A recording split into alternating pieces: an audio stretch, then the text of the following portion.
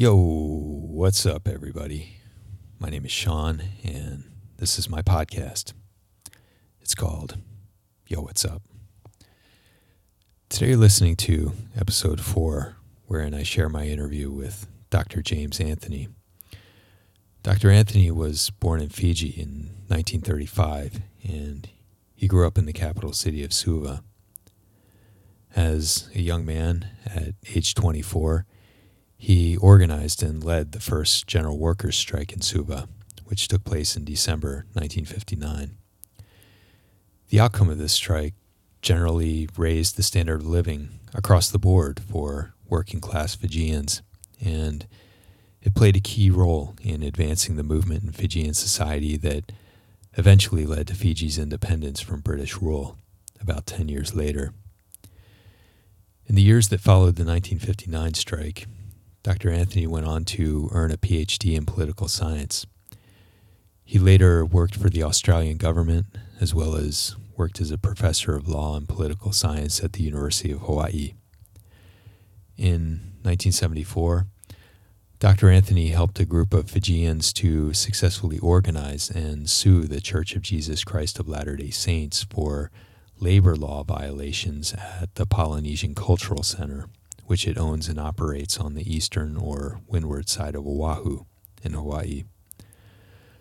Several years after that, in 1987, Dr. Anthony helped residents on windward Oahu to again sue the church for their practice of secretly and illegally dumping sewage on the outskirts of the town of Laie, a practice that polluted local agricultural land and contributed to the ecological destruction of Laie Bay. The result of this suit set a precedent for environmental law on Oahu, and it put large and wealthy organizations like the Mormon Church on notice that they could not abuse publicly shared resources and degrade the environment without consequence. In this interview, Dr. Anthony and I talk about his personal history and early life in Fiji. We talk about the start of his career and the events behind the 1959 workers' strike.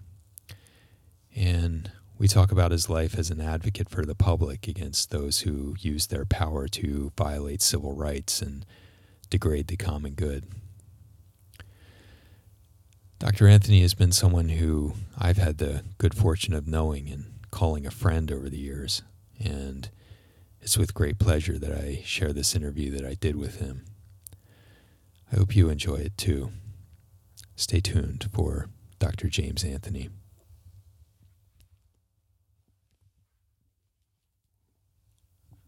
Jim, thanks for sitting down with me today. Sure. It's good to be here with you in your home, and I appreciate you taking a little time to talk with me about who you are and some of the things that you've done. Yes, of course. Today's December 17th, 2016, and we're on the windward side of Oahu in Hawaii, where we're speaking from. And basically what I'd like to do in the course of our conversation here is just talk about who you are and what you've done over the course of your career. So as I've gotten to know you, the person that I've understood you to be is someone who is an organizer and a person who helps common people to recognize their collective power against larger and more powerful organizations. Would you say that's an accurate summary of the work you've done? Yeah, I can elaborate slightly on that and put it in my own words. I've always been interested in what you would call public interest issues. And one really never knows where the inspiration comes from. But from a very early age, ever since even before I finished high school, I was interested in a sort of haphazard 16-year-old-ish way in the problems of poverty in which I grew up. We're a large family, 12 kids eventually. Yeah. And we were what you would call poor, urban poor. Yeah, go and ahead. then I began organizing unions at a very early age, and then somewhere along the line, after I had led a big strike that we will talk about, I went to university, earned an undergraduate degree, a master's degree, and eventually PhD, and never really had a university career, but continued to do public interest work in one way or another. Okay. And here I am at 82, still doing public interest work. Yeah. That's basically the rough trajectory of my life. Okay, good. Yeah, just in broad general terms. Yeah. So a career is definitely not over yet. That's Well, no, where there's life, there's hope. Yeah. And so one clings tenaciously to life. I don't know why. Yeah. But I'm still in there, doing the good fight. yeah. And so, here we are talking about all of this. Yeah. Well, as we've talked a little bit over the past couple of weeks, you haven't been slowing down at all. You're Somewhat. One slows down a bit at 82, but in my case, it's not very discernible. Yeah. Yeah. Well, it's an impressive pace for probably anyone. So you were born in Fiji, correct? That's where you were born and grew up? That's one of the great injustices of life. You don't get to choose where you were born. So I was born in Fiji. Yeah. Yeah. Well, some would consider that a dream come true in some ways, but It what? a dream come true in some ways, but Not in my case. Not no. in your case. I Tell have me some about very that. strong feelings about Fiji. Yeah. Yeah. Tell me a little bit about that. Well, Fiji is a country where I grew up, and it was a British colony at the time. Okay. And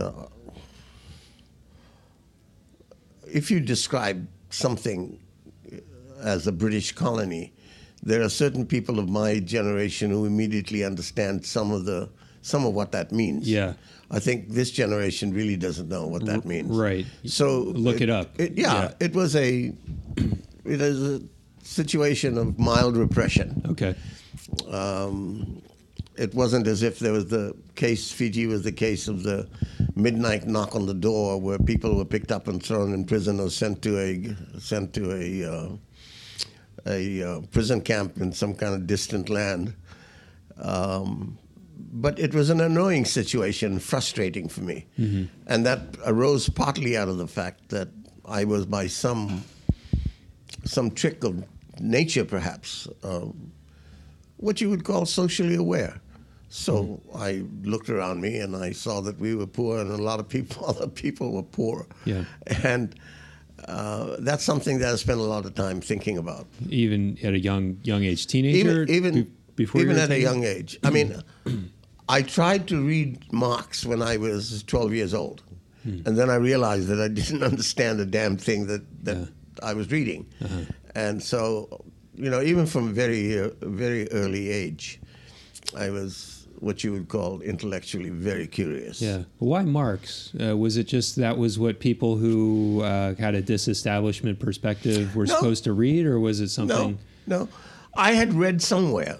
Uh-huh. If you, even at 12, 13, my early teens, I just read widely. Okay. Anything that was on a printed page, I would read. Yeah. And so somewhere there in those ramblings, I must have seen some kind of reference to Marx. And I thought, well, maybe I should find out who this guy is. Mm-hmm. So I got Bakunin was the first guy that I read. He was an anarchist. And, of course, there was a lot of discussion about Marx in that. And I realized that a lot of that stuff I really didn't quite understand. Yeah. And then I began reading Fabian Socialists and other, humdrum people like the British trade union movement. And that's not surprising because Fiji is a British colony. Uh-huh. So that's how I initially became interested in Marx and then drifted off in a whole bunch of different directions. Yeah. What year was this? Was this in the 40s? Well, I was born in 1935, so if we're talking about when I was when I was 12, 13? Yeah, 12 or 13. That would make it 35 plus 12 is 47. Yeah, 47, so 48. It was just on the cusp of when the Second World War ended. Yeah. Do you remember? I mean, do you remember World War II as being a big event for you in Fiji? Or I remember when the church bells began to ring and announce that the war had ended, which is somewhere in the vicinity of 46. Yeah. Actually, I remember exactly where I was standing when that happened. Oh, really? I was on a street called Hewan Street, which is where my uncle had a house, and I was either visiting there or living there. Yeah. But I also remember the Second World War very clearly because there are a large number of American troops in Fiji. Yeah, and my father, in fact, worked for the American Red Cross, which is an adjunct of the presence of the American troops of the American military. Yeah. Did you feel like this might be going a little bit on a tangent, but did you feel like World War II was an interruption in your life as a child, or was it something that you felt kind of largely removed from, being kind of way out there in Fiji? No, I didn't see it as an interruption. It was something that happened. It was just happening. Yeah. It had been seamlessly meshed into our lives in Fiji. It was a time of some excitement, I suppose, that you saw these American troops in their big trucks, running around and building things, and there were hamburger joints that began to sprout, and there were new things that appeared, like little cartons of ice cream, which we had never seen before. Yeah. Huh. So it was, the fact that I can recall it now, I suppose, means by implication that it was something that we took notice of. Yeah. Certainly I remember it very clearly. Sure. But kind of a benign presence in a way. Yeah.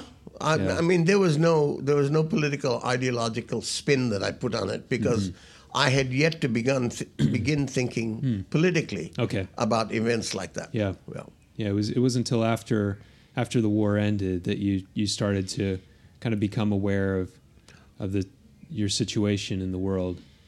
Long after. Mm-hmm. Yeah. So you began reading and developing your opinions about the place and the society you were living in as a teenager. What else was happening for you at that time? You said you were kind of growing up in poverty and. I think that there is nothing that sharpens the mind of anybody like the immediate circumstances of their lives. So here's a small anecdote that would illustrate that. Okay. I suppose I was 16, which is the year that I finished high school. I finished high school way ahead of everybody else. Yeah. And I had moved back from the town where I was living and where I had gone to high school. I'd moved back to where my parents were living. And I'd come home from the movies and have to step over several bodies. We were living in a two-bedroom house, 12 of us. Well, plus my parents, that's 14. Yeah. And a grandmother, that's 15. We're living in a two-bedroom house. And I would have to come back, and there were kids sleeping on the floor, and I had a little single bed in the living room. And that made an indelible impression on me, and it said something to me about being poor. Yeah. And there were other things related to that particular set of circumstances. The quantity of food that was available, when it was available, very early figuring out that we were constantly short of money. And I think that leaves an indelible impression on a mind, and certainly left an indelible impression on my mind. Yeah. So what did you do after you graduated from high school? Well, I worked for a company called Burns Philp, which is a chain in the Pacific Islands. It's known by its abbreviation. Yeah. BP. BP's. BP is Burns Philp. Oh, it's not British Petroleum? Huh? It's not. No. They were merchandising. They're not British Petroleum. Oh, okay. They did merchandising. They were importers and exporters. Okay. They brought in most of the stuff that we ate in Fiji. Gotcha. And there was another competing company, both of them of Australian origin, and I worked for them as some kind of a clerk. Okay.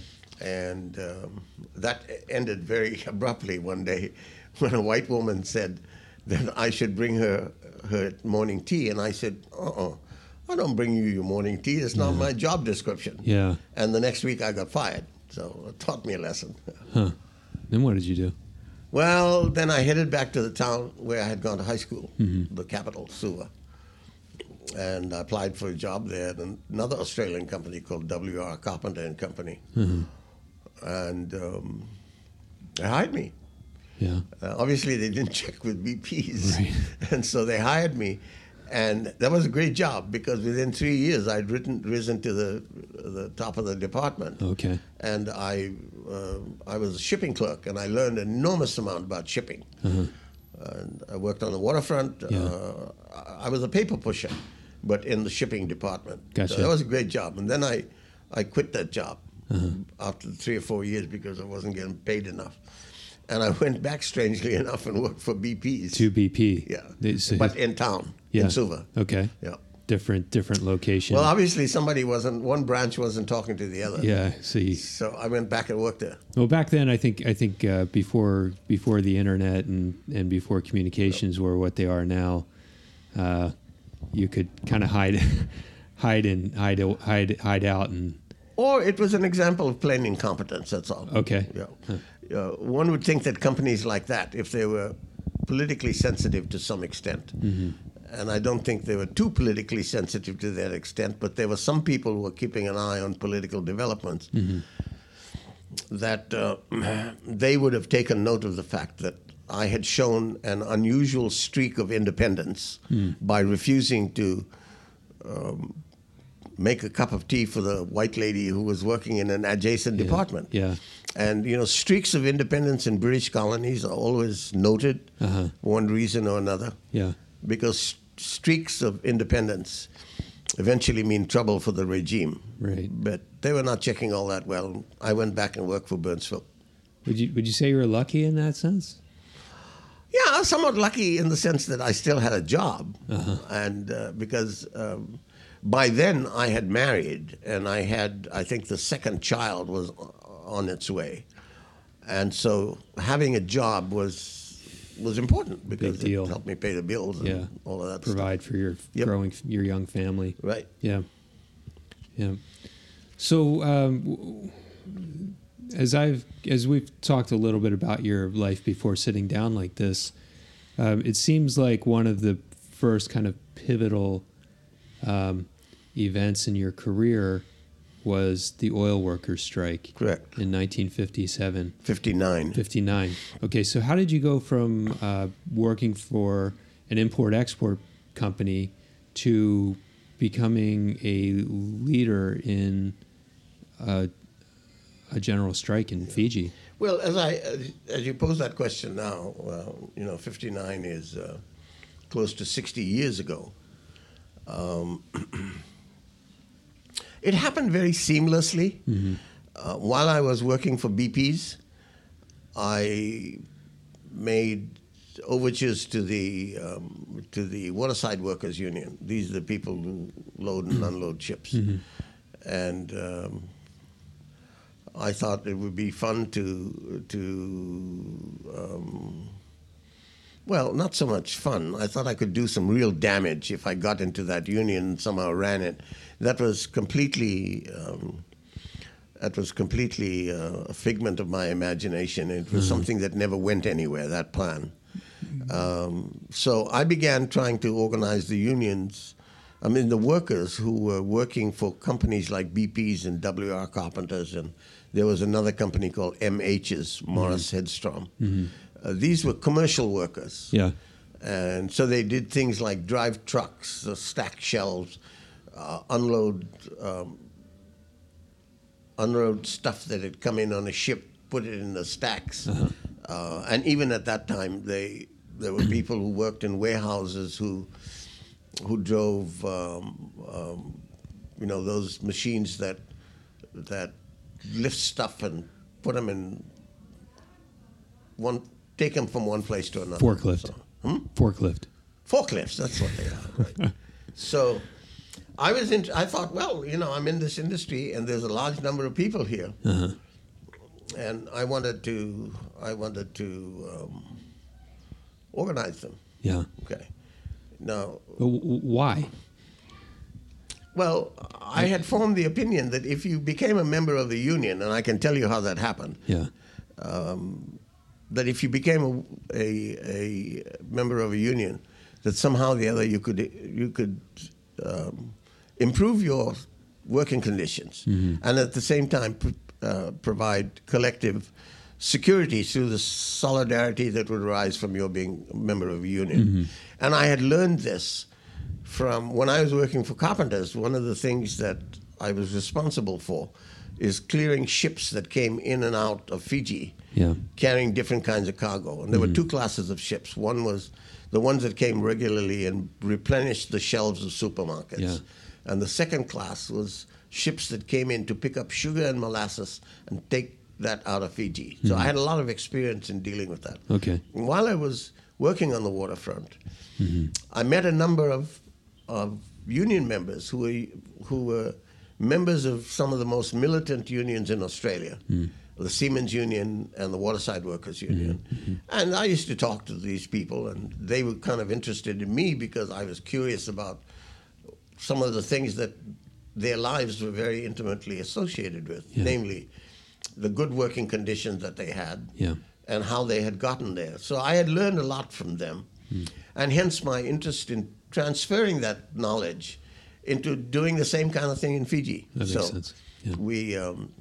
I began organizing what eventually became the Wholesale and Retail Workers General Union, and finally got it registered. That was an enormous battle with the colonial bureaucracy. Yeah. They didn't want us to register as a general workers union. I bet. Because then, if we had a general workers union, the net that we would throw into the ocean of organizable workers would be huge compared with restricting us to this so-called industry. Yeah.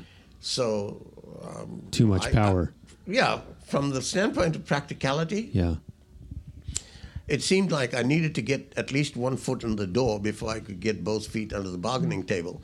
So I said, fine, we'll take registration as a Wholesale and Retail Workers General Union. Okay. And I organized that for a short while. And then BPs found out that I was the guy who was trying to organize their workers and their compatriots' workers, that is, people in W.R. Carpenters and Millers and MHs and so on. Yeah. And so I remember the occasion as clearly today as when it occurred just sometime around 1958, maybe 57. The cigar-chomping, smoking manager of BP is a guy called Maurice Helson, French in origin. He summoned me to his office one afternoon. I'd come back from work, and they said, the boss wants to see you. And everybody kind of looked at me like, oh, Jesus, you're in for it. A whole bunch of shit. So I went and saw him, and he said, you don't even have to sit down. He said, you're fired. And I said, oh? And he said, you don't even have to go back to the office to pick up your things. We'll mail them to you. And I said, okay. And so I got fired. And if I wasn't really determined before this event that I was going to organize this company and the unions, I became very determined at that point that I was going to teach this guy a lesson. And later in this interview, I will tell you how that happened. Okay. So anyway, I began organizing a section of the workers that we were entitled to organize. Got it. And I deliberately selected the two oil companies, oil companies meaning companies that imported gasoline and related petroleum products, and who were involved in the distribution and redistribution, a key industry. And there were only about 200 possible workers that we could organize, but there was some something that happened in my brain that told me that if I could organize these guys, Oh, you could. and it would give me in the language that I have learned since that time, it would give me an enormous amount of leverage in order to at least bring these companies to the bargaining table. And I perceived this in war terms, that I was going to have, even though I was 56, I was 21, 22, somewhere in there. And I had worked it out very clearly. I recollect that now with a great deal of precision, that I had worked out that this was a vulnerable industry, that I would have a lot of leverage if I could organize these people. And one thing led to another. I spent probably a year without pay as the general secretary of this union. I organized something like 180 out of the 200 members that signed up membership in the union. And an American audience has to remember that at this time, and still yet, Fiji does not have a NLRB election system in order to determine whether a union is going to be eligible to have what's called collective bargaining status representing workers. So I wrote to, interestingly enough, I wrote to Helson, the guy who had fired me, including a number of his counterparts in these other companies, and said, we are the Wholesale and Retail Workers General Union. I represent them as the General Secretary. We are submitting this log of claims to you. That's an Australian term. We set out the things that we wanted, and we said, we invite you to meet with us to discuss this log of claims. And I think they were a little bit stunned by this development. They'd never heard of a log of claims before, probably. It had never happened before? Nope. And I think this was submitted, I forget the exact date. This was submitted to them probably about March or April of 1959 now. And basically what they told me, what they said was, well, first of all, they didn't even acknowledge receipt of the log of claims and the covering letter. And then after a little bit more prodding, they said that, the British term is they were fopping me off. And so one thing led to another without getting bogged down in the honest details of all of this. We got close to the end of the year, and I was not prepared to wait until the new year. And I eventually served them with a final notice saying, if you do not sit and negotiate with us, we will call a strike at a time of our choosing. And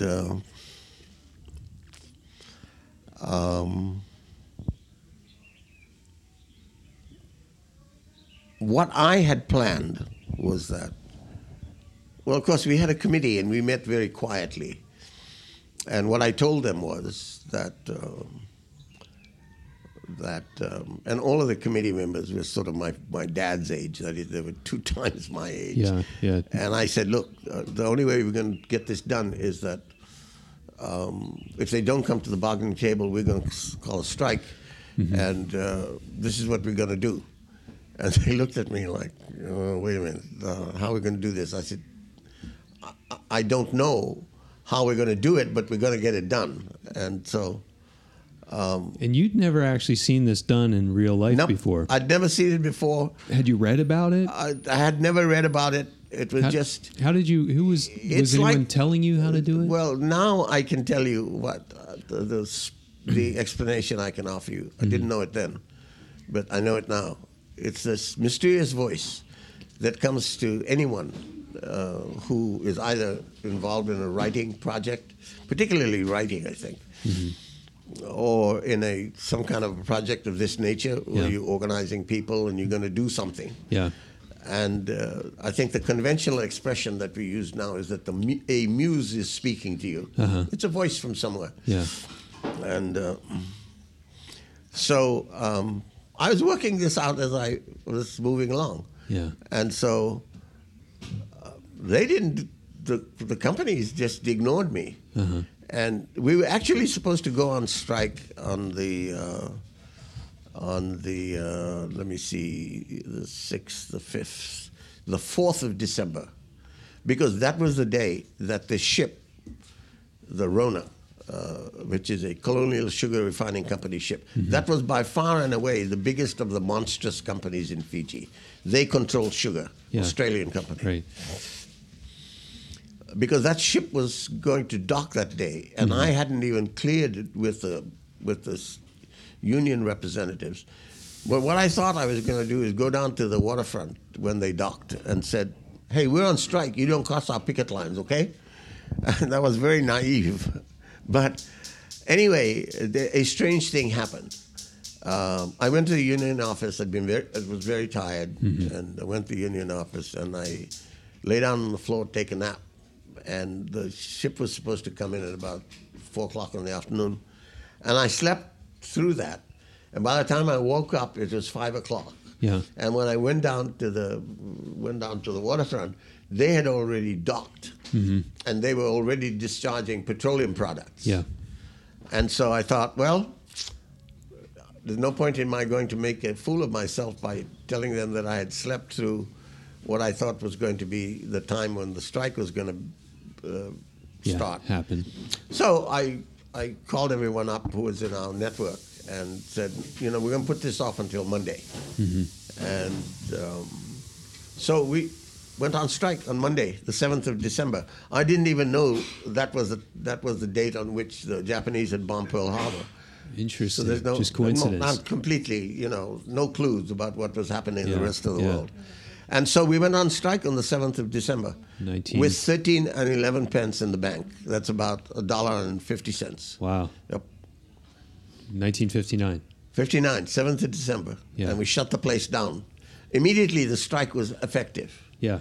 That we shut the place down, and they began, no petroleum could be delivered to anyone. The picket lines were holding. It was, for me, in my life, a moment of great excitement. Yeah. That this had worked out like clockwork. I bet. I mean, the adrenaline you must have been feeling at that time was probably unbelievable. Lots of adrenaline. Yeah. It was at a time when I couldn't even spell adrenaline. Yeah. But anyway, we also locked down Nandi International Airport because we had members there, and a colleague of mine whom I will be seeing on this trip to Fiji. Yeah. He was supposed to be the guy who was going to manage the strike on that end. Yeah. And our expectation was that if we could close down Nandi International Airport and no flights coming in there could refuel, then that would become an international incident that would warrant the international press flying in. I don't know where the hell I got that idea from, but it was my idea. Yeah. And as it happened, the strike was broken on that side, and it was the strike in Suva, where there were more workers and more outlets, that the whole industrial capacity of the city began to close down very quickly. I mean, by the end of the day, it was very apparent that this strike was not going to be settled quickly, and that it was having an enormous impact. And so public transport couldn't move because they couldn't get any gas. Taxis couldn't move. Private cars couldn't move. Yeah. And by Tuesday, the city was pretty much paralyzed. So and it happened very quickly. What was the union? What were the workers asking for? What were you seeking in this? Because I mean, really dramatic measures to go to shut down. Well, they weren't all that dramatic. I mean, the effect was dramatic, but what we were asking for, in my opinion, then and still now, was we weren't asking for anything that was particularly dramatic. The minimum wage at that time was we were still using British currency then, was £3.06. That's about roughly about $6 a week, American at that time, 59. And so we were asking for £6. Don't ask me where I got that figure from. It was a dumb figure. Now that I look back on it, round number. Yeah, it was a round number, and it was 2 times Twice. £3.06. Yeah. And the critical thing about £3.06, and this became the critical issue, is that the £3.06 was the amount of money as a sort of unofficial minimum wage that the government had set as a result of its collective bargaining with its employees. And those were mostly people who worked for the Public Works Department. The Public Works Department for the government was a big pool of workers. Yeah. And they had a right-wing union led by an Indian guy. And they were what the British called a responsible union. And the last thing in the world that I wanted to be was to be associated with a responsible union. Why? Responsible unions normally sell their members out. Okay. And I had that very clearly in my head. Okay. Nobody told me about that. I just put it together. Yeah. If this is an example of a responsible union and all they can negotiate is £3 and sixpence for their workers, there's something fundamentally wrong with this. So responsible union was a bit of a euphemism. It was a bad euphemism for me. I wasn't about to be tagged as a responsible union leader. So we asked for £6. We asked for what's called margins for skill. That is, if you're an ordinary laborer, you get the minimum. But if you're a welder, you get considerably more than the minimum. And if you're a truck driver, you get some kind of margin for that because it's more complicated and so on. It's a very ordinary, standard kind of term. And so, by the way, that term is also borrowed from the Australian Union handbook, quote-unquote handbook. And there was payment for public holidays and overtime, all of that kind of stuff. So the things that you were going to kind of great extremes for were what most people today would consider pretty basic. Yeah. Pretty basic. Yep. Pretty basic. Yep. Yeah. So that was 59. That is 50. Well, not quite, because there's a couple of dangling ends to this story. Okay. That by Tuesday the city is being paralyzed. There's trouble on the western side because even though Nandi Airport has not been closed down, even at that time, the wire services were carrying this story about this paralyzing strike. Yeah. And there's this young guy, running around Suva, and he's the linchpin of this movement. 24 years old. 24 years old. Yeah. And so on Wednesday, the 7th of December, the 9th of December, I set up this public meeting because the government was trying to break the strike by procuring scabs. Yeah. And they were using what's called special constables to do this. And so I decided that I wasn't going to put up with this nonsense either. So I called a public meeting, and I called it at a very strategic place because that's a vortex through which all of the workers coming from the industrial area walk towards the bus stand where they pick up their buses to get home. And so you have to have a permit to hold a public meeting in Fiji, still yet. And so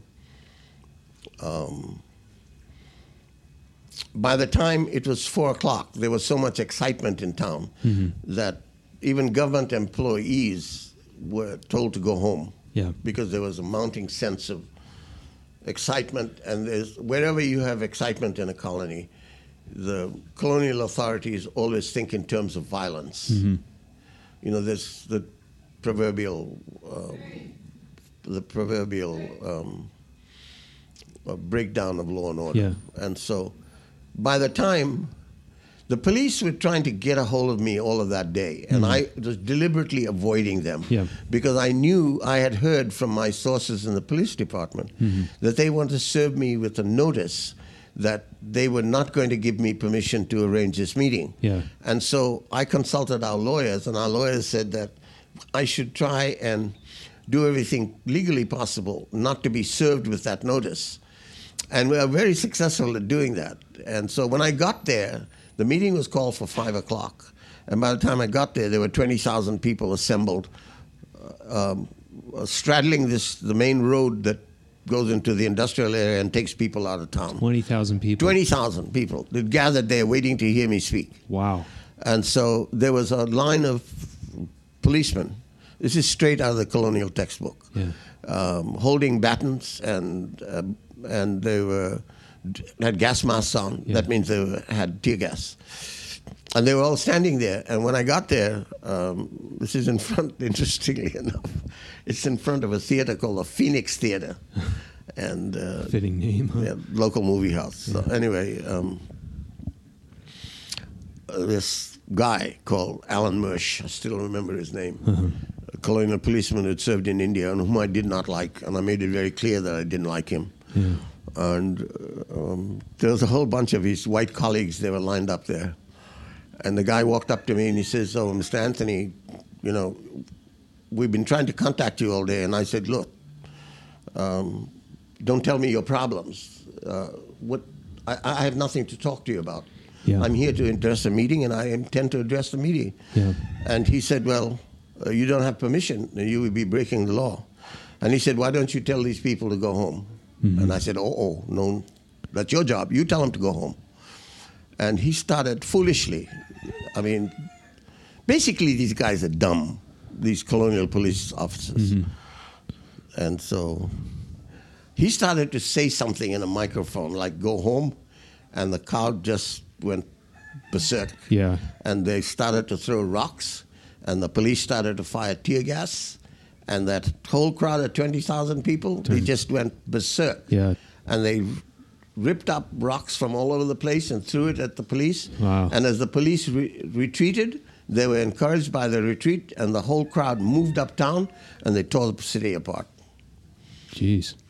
And somebody, matter of fact, I just remembered the other day who it was that picked me up.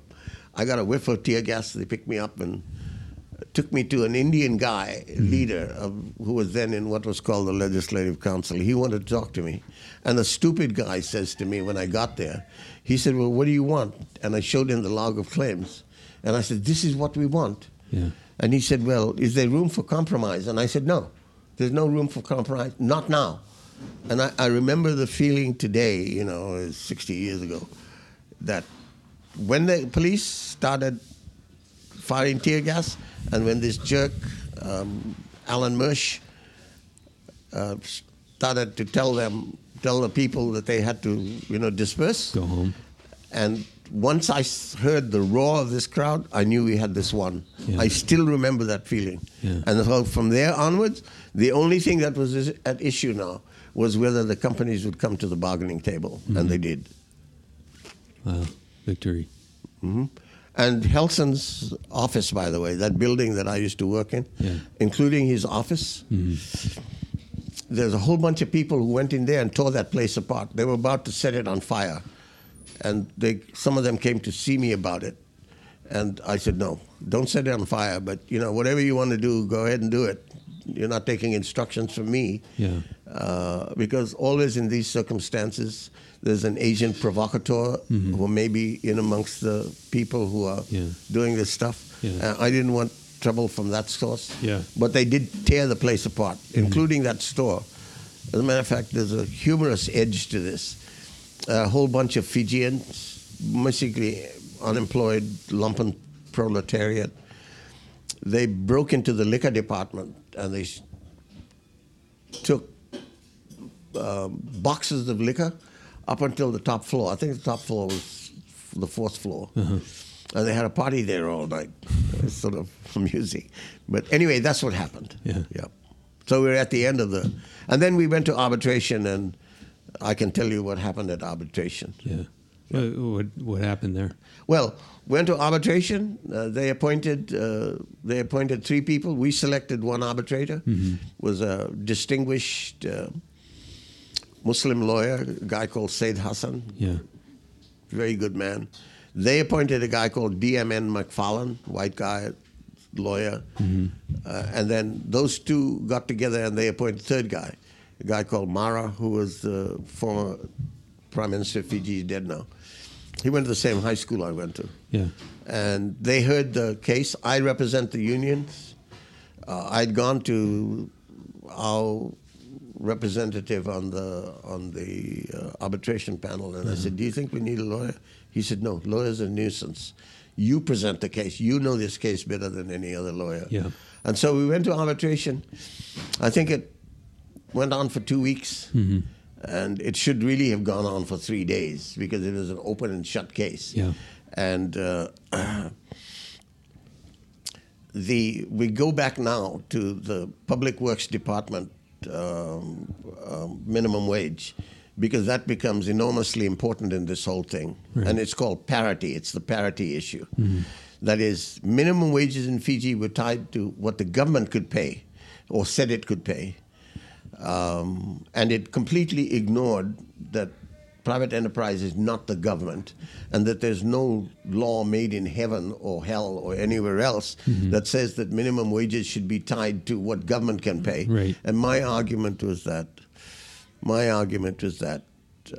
you may have done this for all of these years and gotten away with it, Yeah. but this is the end of the line. Right. We're not accepting parity anymore. Mm-hmm. So one arbitrator, the Public Works Department, in a deliberate, dirty move, was in negotiations with the government, and so before we went to arbitration, they set the thing up. The Public Works Department accepted a 17 shillings a week increase, so the minimum wage went from £3.06 to £3.17. And I saw that coming, and it was designed to undercut us, and it was designed, above all else, it was designed to upset parity. Yeah. And so McFarlane predictably awarded £3.17. We're back at parity. Said Hassan, our arbitrator, he awarded £5.10, 10 shillings short of the £6 we had asked for. Yeah. And Mara, the Fijian chief, he slit the throat of his own people and he split the difference between £3.17 and £5.10 Yeah. right down the middle to the penny, and he awarded £4.11 and 4. So, I have been bitter about that for the last 50 years, and I'm still bitter about it. Yeah. And I lost my respect for that guy. After I got a PhD, he offered me a job, and I said no. I wouldn't work under him. Yeah. And so, it was a 52% increase in the minimum wage. But as you know, percentages are always illusory in a sense. But we did get a whole bundle of other things. We got margins for skill, so that principle is established. Yeah.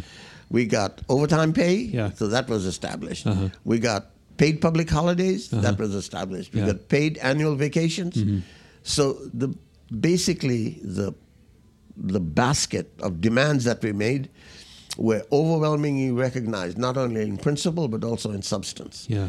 And so that becomes the model as we go on into the future for negotiations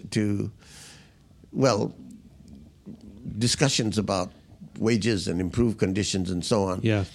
But looking back now and know where the country is now 50, 60 years later, the union movement has stalled, and it has stalled largely because of a failure of leadership.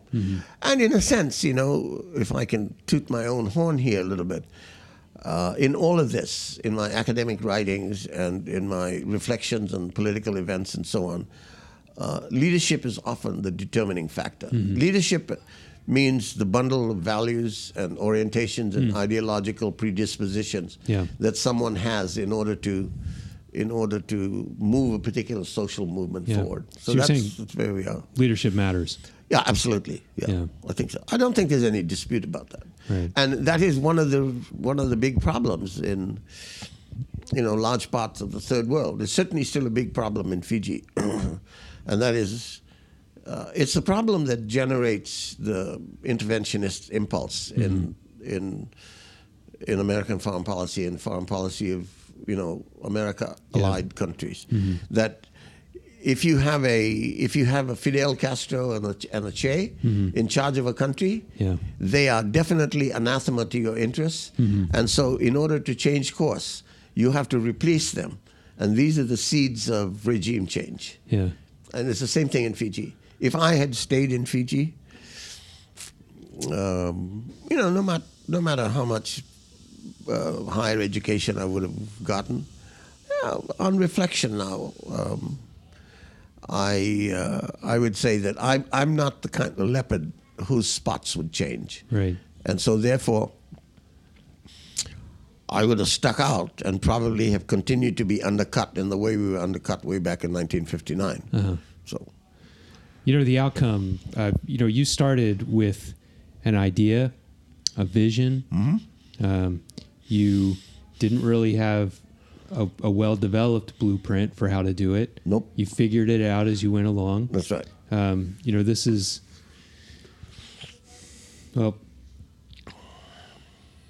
you brought your vision to be in the world, and it made a difference for a lot of people through that society that you lived in. Yeah, I can insert a footnote in there because it's relevant. I did not realize how important the 1959 strike was at the time. I was in the middle of it, and so when you're in the middle of the forest, you tend not to see, everything around me. Yeah. But, that forest and trees metaphor is an abbreviated one. It's not only forest and trees that are important, stumps are also important. And now that I look back on it, and now that more information has come to light, for example, we now know from British colonial secret files, what's called the Red Files, that at that moment when the strike occurred and the disturbances followed, and they had this Royal Commission of Inquiry. It wasn't a Royal Commission. It was the Chief Justice of Fiji and New Zealand, an extraordinarily stupid man, by the way, completely insensitive, ignorant, unaware of the world around him, but all of that aside. The British said, pretty much, within 6 months, they said, we're getting out of Fiji. And there was no nationalist movement in Fiji demanding independence as had occurred in other British colonies. But the rot had already set in. This is 1959. Yeah. And one of the significant things about 1959, now that I look back on it and read a lot of the professional literature, 1959, 58, 59, 60, 61, that whole period, is a period during which the British Commonwealth is under siege. The Mau Mau movement in Kenya had broken open. Huge problem for the British. Yeah. The British said, I think within the year, British said, we're getting out of here. They assembled all of the political leaders, and they said, you prepare for independence. It's not whether you want it or not, but we are getting out. And they got out. So that was the trigger that led to independence in 1970 without a nationalist movement. They literally had to drag the Fijian chiefs to accept the principle that they're going to have to run their own country. Wow. And the Indians went along. They rode this bandwagon. And the leaders, some of the leaders of the Indian community wanted me to come back and wanted me to be part of this movement and so on. And I said no. So anyway, that's an aside. Yeah. But it led to independence. That strike is enormously important. And I only came to recognize this, after I'd come to the University of Hawaii and did a lot more reading. And it's not so much the degrees that you earn, it's how you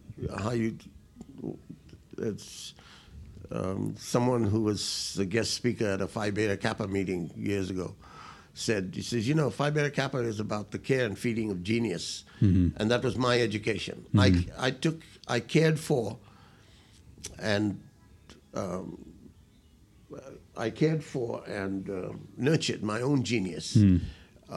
There were a few good teachers that I had here, but I had enormous opportunities to learn, and I was sufficiently intellectually curious that I took advantage of being, even a tin pot place like this. I mean, this is a very small stage. And so, but, after a considerable amount of mind sharpening, I realized the enormous significance of this event. Yeah. Wow. It takes us to 59. Yeah. And then it took me a while to decide that I should write about it, and I have. Yeah. And because it was, this story really belongs to the people of Fiji. And so I wasn't really all that interested in having this piece that I wrote. It was lengthy, 60 pages or so, published in an academic journal. I mean, there's certainly a lot more for me if it had been published in an academic journal. I decided to have it published in one of the daily newspapers in Fiji, and they ran it, to their credit, they ran it in a 7 or 8 part series. Wow. How was it every day received? for 8 years. How was it received? How was it received? Enormous curiosity. Yeah.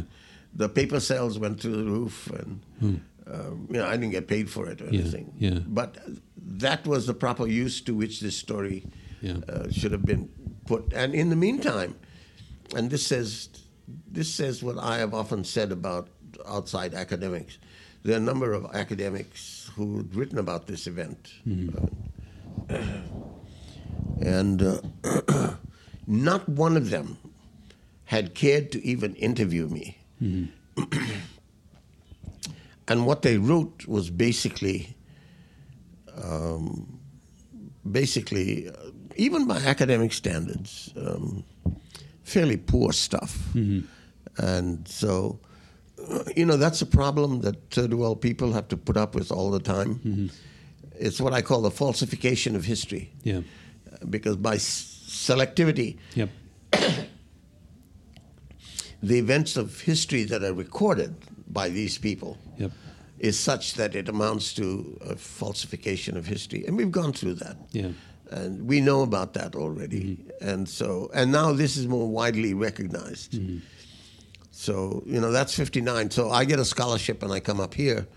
And that brings me up here in 1961 after the arbitration award. Somebody wanted to get you out of Fiji. Oh, yeah. There is a letter, in fact, that I had a copy of. It must be lurking somewhere in my files. The easiest way to neutralize leaders is to just put them into a university. The acting governor of Fiji at the time, when he heard that I was applying for this scholarship at the East West Center, he wrote a fairly elegant letter, basically saying that there is no question that this guy is going to be important. Yeah. And, you've got to give him an education. And what better education than an American education? And so they unloaded me onto the Americans. Yeah. And I get interviewed in an amusing aside here. Yeah. I get interviewed by the American consul in Fiji. And he says, Texan, I think. And he says, you've done some interesting things. And I said, yeah, to say the least, yeah. And then he told me almost verbatim of a meeting that I had in Auckland, New Zealand, when I had done a run job on that ship that I was telling you about. This is before the strike. And I had a meeting with a guy who was apparently a member of the Communist Party in Auckland. And we'd been meeting at a bar called, at a pub called the Shakespeare Inn. And he told me almost verbatim what we talked about. And I said, hey, good job. Yeah. And then he said, we'll give you a visa because the government is very supportive of your candidacy. And so he said that I had to swear an oath to the effect that when I got to the United States, I would make no attempt to overthrow the government by force or violence. And I said, yes, sir. But, this is the kind of nonsense that people put up with. Yeah. And so I came here in 61. Yeah. And went to school. I did an undergraduate degree in 3 years and a master's degree 2 years later. In what subjects? Political science. I didn't have anywhere else to go. Yeah. At first I thought, well, maybe I should go to do a degree in industrial relations. And I went to the industrial relations department here, at that time run by a guy called Roberts. And I thought, oh my God, I've heard this rant before. I went to talk to him. Yeah. And I was 26 years old at this time. But I had a lot of savvy because I'd gotten my education sort of ass backwards. Here I am, 24 years old, running a major strike. Yeah, with a lot of real world experience. Lawyers and, beating down their doors and telling them to piss off and so on. And here now you have me at 26 talking to this guy at the University of Hawaii, and I listen to him and I think, oh my God, this guy is a right wing. He comes at the the matter of industrial relations from a right-wing perspective. I decided no, didn't want to do that. You know, it was a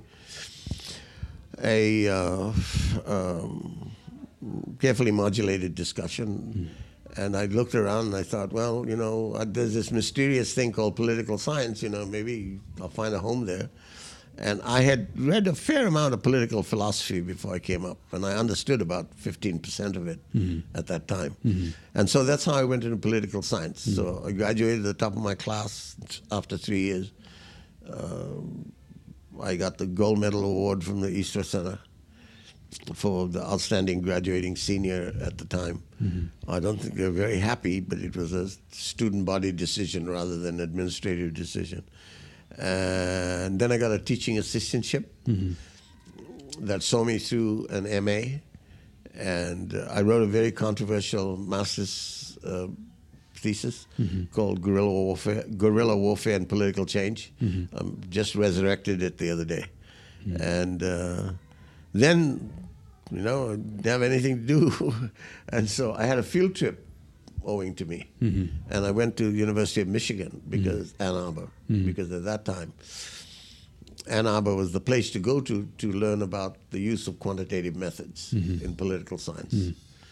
At that time, it was called behavioral persuasion political science. And I went there, and mostly what they were doing was election studies, factor analytic techniques, and so on. So I looked at that, and I decided I didn't want to have any part of that, you know, for other people. And then I went to the Harvard campus to use their library, because I think I'm getting my dates sort of mixed up here, but I was still working on this guerrilla warfare and political change, because the case study that I was going to use for the thesis was Mau Mau as an example of an unsuccessful guerrilla war.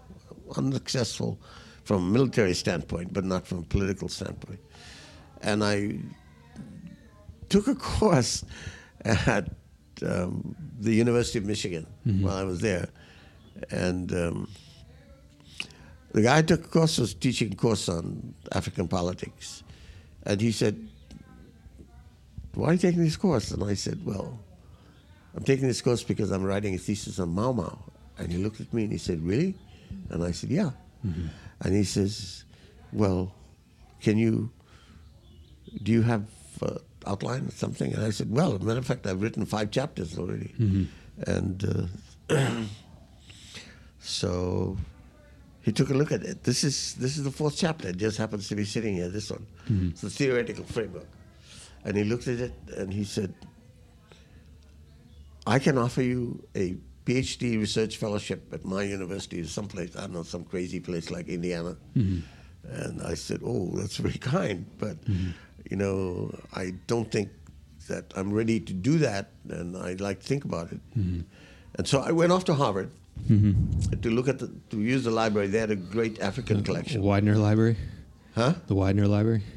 I guess so. Yeah, the main one. The big university library. Yeah. So I got some useful material enough so that I could finish off the thesis. So I came back to Hawaii, just before I left Harvard, before we left Boston, I was traveling with my then wife and my son Jimmy, who's now a lawyer in Oakland. And I get this cable.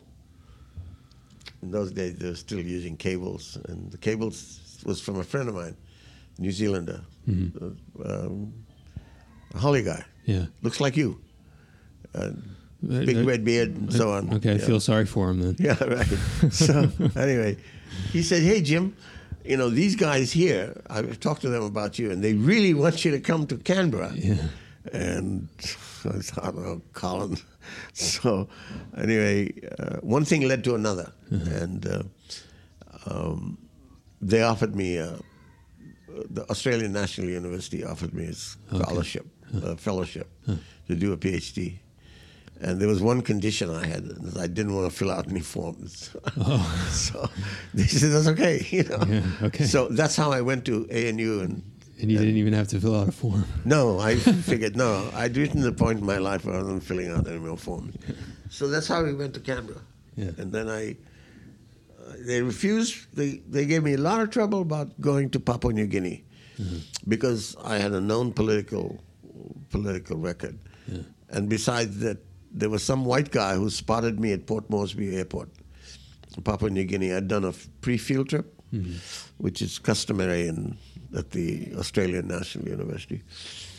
And the guy wrote a letter to the leader of the opposition and the most right-wing member of the Australian Parliament, and said that he had spotted me at Port Moresby Airport, and that he wanted them to know that I was the most dangerous anti-white political agitator in the whole Pacific. Wow. And that I was now highly educated and therefore very dangerous. And armed and dangerous. Probably armed and dangerous. I quoted it in a paper that intellectually armed. Yeah. I've quoted that in a letter that I wrote. And I ended up not going to Papua New Guinea. I went to Malaysia and I did research on urban politics, and I wrote up a dissertation in 6 months, got the PhD, and got the hell out. Yeah. And that takes you to, I don't know, 1970. Yeah, so how did you come back to Hawaii after? Well, my wife was from Hawaii. I'd married here. Okay. Remarried here. Remarried. And we had one child. Okay. And she had a tenured position here at the university. Okay. And then she... well, we wanted to protect that bread basket. It was a matter of practicality. So we came back here, and after I got the PhD, and then I got involved in a problem. I had a job here as an associate professor. It was my first job in academia. And the University of Hawaii broke the contract, and I sued them. I got a bunch of money. And they asked me whether I wanted my job back, and I said no. Didn't want to work for the University of Hawaii. And so we hung around here for a while. Pua went back to a job. Labor government got elected in forget when it was, 74. We'd been up here for a couple of years fighting the university and suing them. I get a call from a guy called John Wielden, one of the brightest guys in the Australian Parliament, he was a member of the Senate. And he said he had just been appointed to the cabinet, the ministerial portfolio for national compensation and veterans affairs. And he wanted to know whether I would come back to Australia and be his private secretary, and I accepted. We went back. Went back to Australia. Kids, moved the whole family. Huh? Yeah, moved the family. Moved the whole family, books, everything. Went back as permanent resident. I said I wasn't coming unless they gave me permanent resident status, and so we went back to Australia. I was the member's private secretary. That's where I had the top secret clearance job. Right. Saw all of these papers and stuff. I spent 16, 18 months in that job. Learned a lot. Great job to be in. Wonderful job. I was the only non-white person to occupy a private secretary's position. A private secretary is a very privileged position because you are a gatekeeper. You control all of the information that comes in and out of a cabinet member's office. And, Australia is nothing to sneeze at. It's a big Western white country. And so on some impulse, I quit that job because things were not working out. That's another side story. And then, besides, Pua had to come back or give up her tenured position. We didn't want to give that up. Yeah. And so we came back to Hawaii, and then the Australian government fell like 2 months later. It was an unprecedented intervention by the Governor General over a matter of supply, that is the budget. And so we were lucky to get our butts out of there and got our fares all completely paid for and so on. And so we came back to Hawaii, and I was actually unemployed. And we were looking to buy a place because we had saved a bit of money. Yeah. We were living in Hauula down the road. Yeah. And Don Watson came by one day and started to talk to me, and I said, well, I don't know, And I listened to what she had to say, and I didn't know Kuleana piece of property from, a paved over parking lot in the center of Honolulu. And I said, well, no, we got to know each other somewhat. And I was doing other things. How did she know to look you up? Did you have a reputation at that point? point? Oh, yeah, I have a huge reputation. Okay. Yeah, there's a whole bunch of people here who know me. Uh-huh. And because I'd sued the university when I initially came back. Yeah. And I was involved with a whole bunch of radical Hawaiians who are not that radical after all. Okay. I mean, I completely lost my respect for them. And most of them are dead now. And so... Are you talking about the Hawaiian cultural revival? Or? Yeah, that was one faction of it. Mm-hmm. There were several people who were involved in this program called Ethnic Studies because I had a split position with them, mm-hmm. the one that eventually ended up in court. Mm-hmm.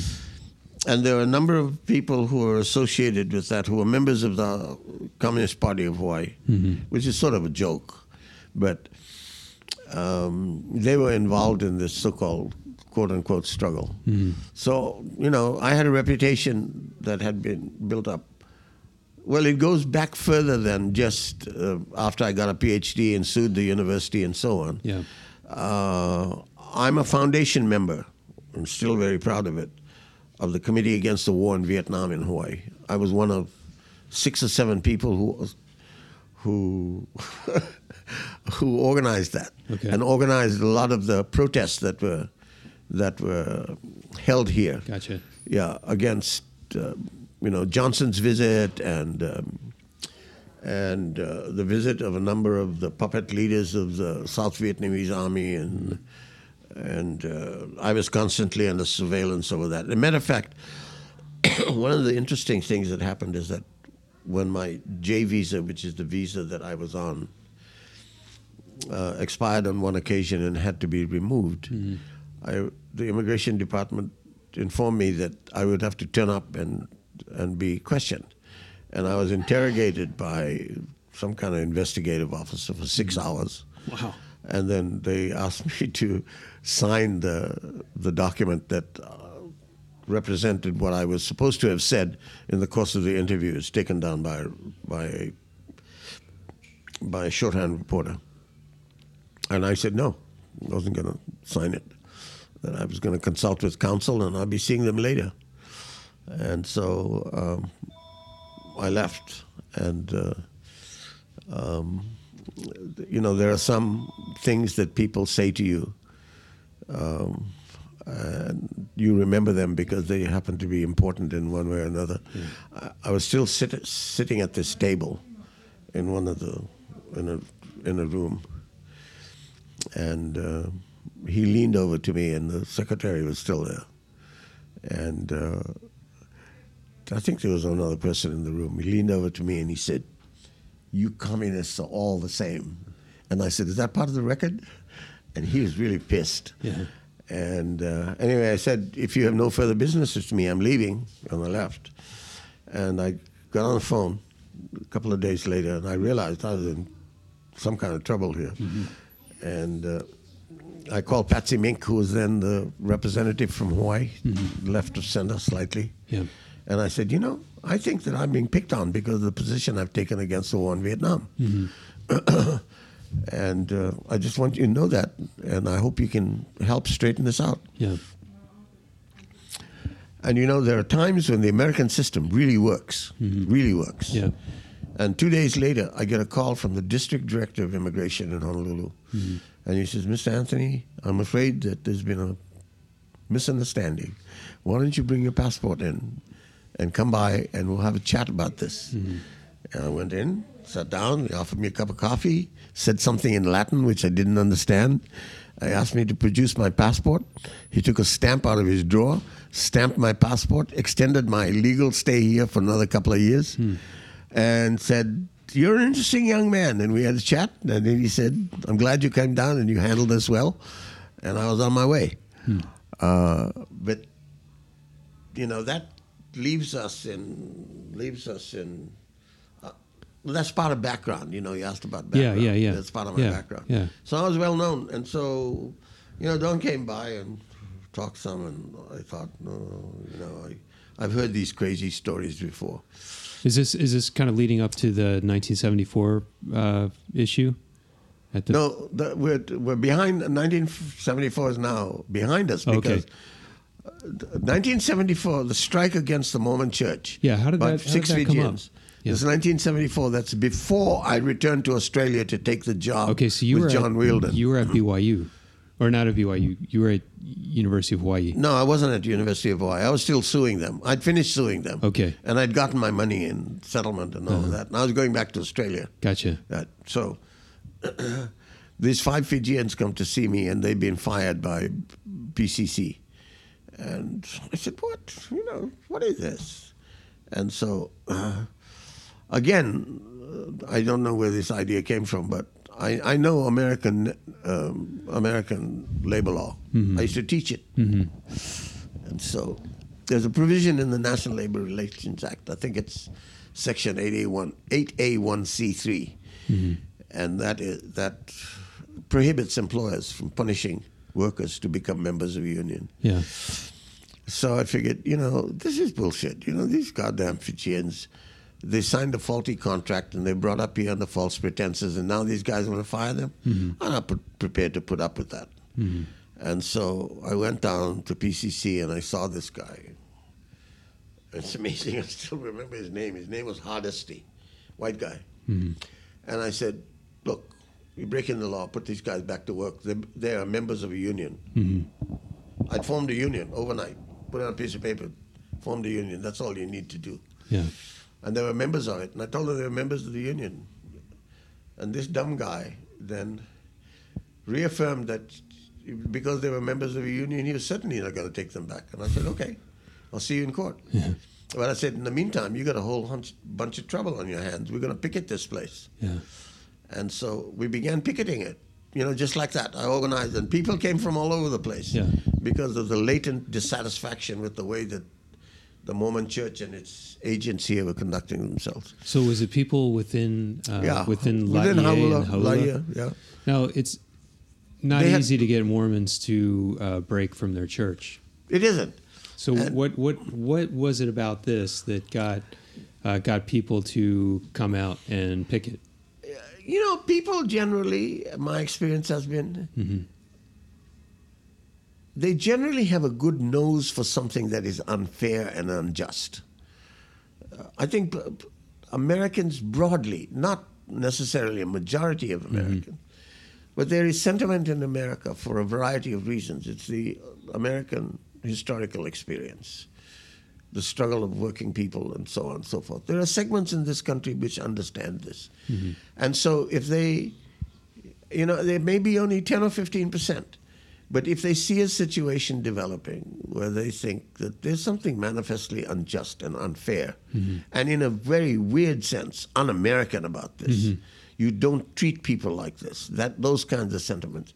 And I think there were people here, in this faraway, most isolated spot on earth, in some, mini dump like Laie, who felt that since the church had come there and was building all of these institutions and this university there and PCC and so on, there's something kind of rotten about some of the things they did. And it was that impulse, or that series of interconnected impulses, that made them join the picket line. It wasn't huge. The picket lines were not big, but they were eye-catching because somebody, somewhere down the line, as this thing began to grow in terms of impulse and so on, and numbers, and there was an intervening event that I only found out after the fact, that some of those big buses that were transporting people to come to PCC got fired at, I think, by M16 rounds. You're kidding. Yep. And the drivers were shaking in their pants. And of course, they came to see me because I was the guy who was leading. You were the organizer. Yeah. Okay. And they came to see me and they said, we promised never to come back here. And I said, you're directing your promises to the wrong guy. You go tell PCC that your life is endangered if that's what you're saying. And you tell them to fix this problem. And so there was an extraordinary stubbornness on their part. But somehow or the other, I forget exactly how now, the mayor got involved, Fossey. Frank Fossey. Yeah, and he came down and he got involved, and somehow or the other there was an interim agreement to go back to work. They wouldn't take the 5 Fijians back, but they paid them something, I think, paid them some money. But I had this 8A1C3 violation pending, and I had probably the best labor lawyer in town handling it, and they were doing it pro bono.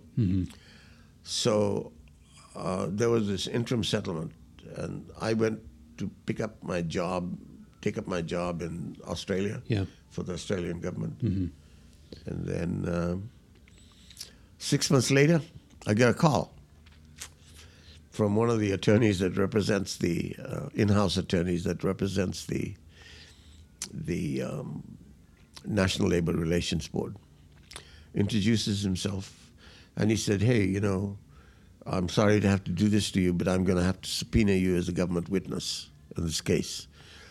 Okay, if you subpoena me, you know, I'll come. And so they subpoenaed me, and I came back to Hawaii, and we worked on the case together over the weekend. He didn't know what this case was about. And then there was a hearing before what's called an ALJ, an administrative law judge. That's a quasi-judicial hearing in the NLRB system. And was it kind of just a closed room meeting? Just kind of a closed room meeting that. Yeah. And so I was there on the stand for 3 days. I remember being interrogated by this attorney called Jossam. And the Mormon Church lost that case. The ALJ said these are clear violations of 8A1C3, and they would have to be reinstated. We'll pay, and they would have to post a notice saying that the law required them to respect the rights of workers if they want to join a union. And I was the one thing that the church and its lawyers did not expect, that I would come back to Hawaii under subpoena from the United States federal government. And so, there was a lot of bumbling lawyer talk at the hearings, and the judge at one point said, "Mr. Jossam, will you please get on with it? You've had this man on the stand for 3 days, and if you don't have anything useful more to get out of him, you can send him away, and we're going to get on with this thing." And he ruled against them. And so, there was one big mistake that I made in '74. I should have closed them down, and I had the power to do it then. I should have closed PCC down. Why? Huh? Why? Because I believe that PCC is not a good thing. It makes money for the Mormon Church, and it debases Polynesian cultures. Think of it this way. Think if I were to set up, because I had enough money, a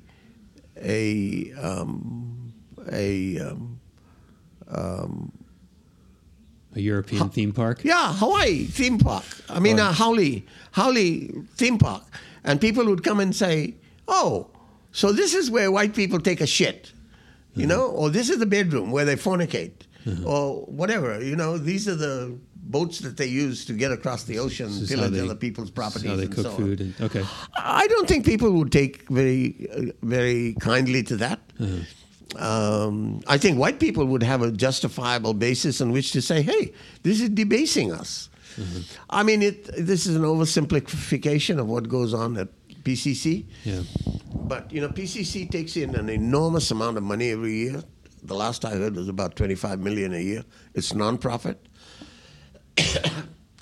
And it's dishonestly sold to the public as a place that provides opportunities for students to get an education and funds their education and so on. That's not true. Scholarships. The students actually work there, and they don't work for union wages, which doesn't sit well with me. And but I'm an outsider on this issue, and one of the I think the quote unquote faults of Polynesians is that they like selling their culture. And I say, okay, I understand that too. It provides bread and butter and something of an education. So there's another side to this. But I because of the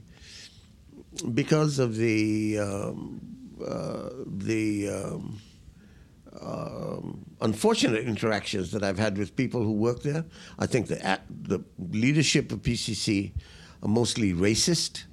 They're arrogant. They use their muscle to buy lawyers to be able to allow them to do kinds of things that I think are disreputable and that are fundamentally dishonest. And I think that the PCC, as it has grown now, and I feared that this is what was going to happen, that this has become a blight, an environmental blight on the Windward Coast. And I think we can argue about all of these things, and we can argue it around the pivotal issue of good stewardship and responsible environmental management. Yeah. But I don't think that discussion is ever going to take place. Yeah. So those are my reasons. Well, responsible environmental management is kind of the next topic I wanted to touch on, because that jumps us from 1974 up to 1989, was it? Right. 1987? Right. 89. 89. 89. No, 87. 87. Yep. So what happened in 87? You said you were living in Hauula, and No, in 87, this is after I had bought this property in Kahawa, the one that you've been to. yeah. And in 87, I'd come back in, whenever it was, 72, 73, somewhere in there. And I met Don Wasson and then got involved with the strike in Laie, the one that we've just talked about. And then I'd left and gone back to Australia. Okay. And then I'd come back here as a subpoenaed federal government witness. After Australia. And we nailed down that 8A1C3 violation. Don Wasson was involved in that too, Okay. but she wasn't a witness.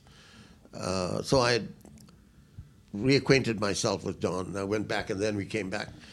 And so I'd been here for a while. And Don Wasson came to me one day, and she said, you know, there's something wrong with Poor Haile wetlands. Oh, what's wrong now?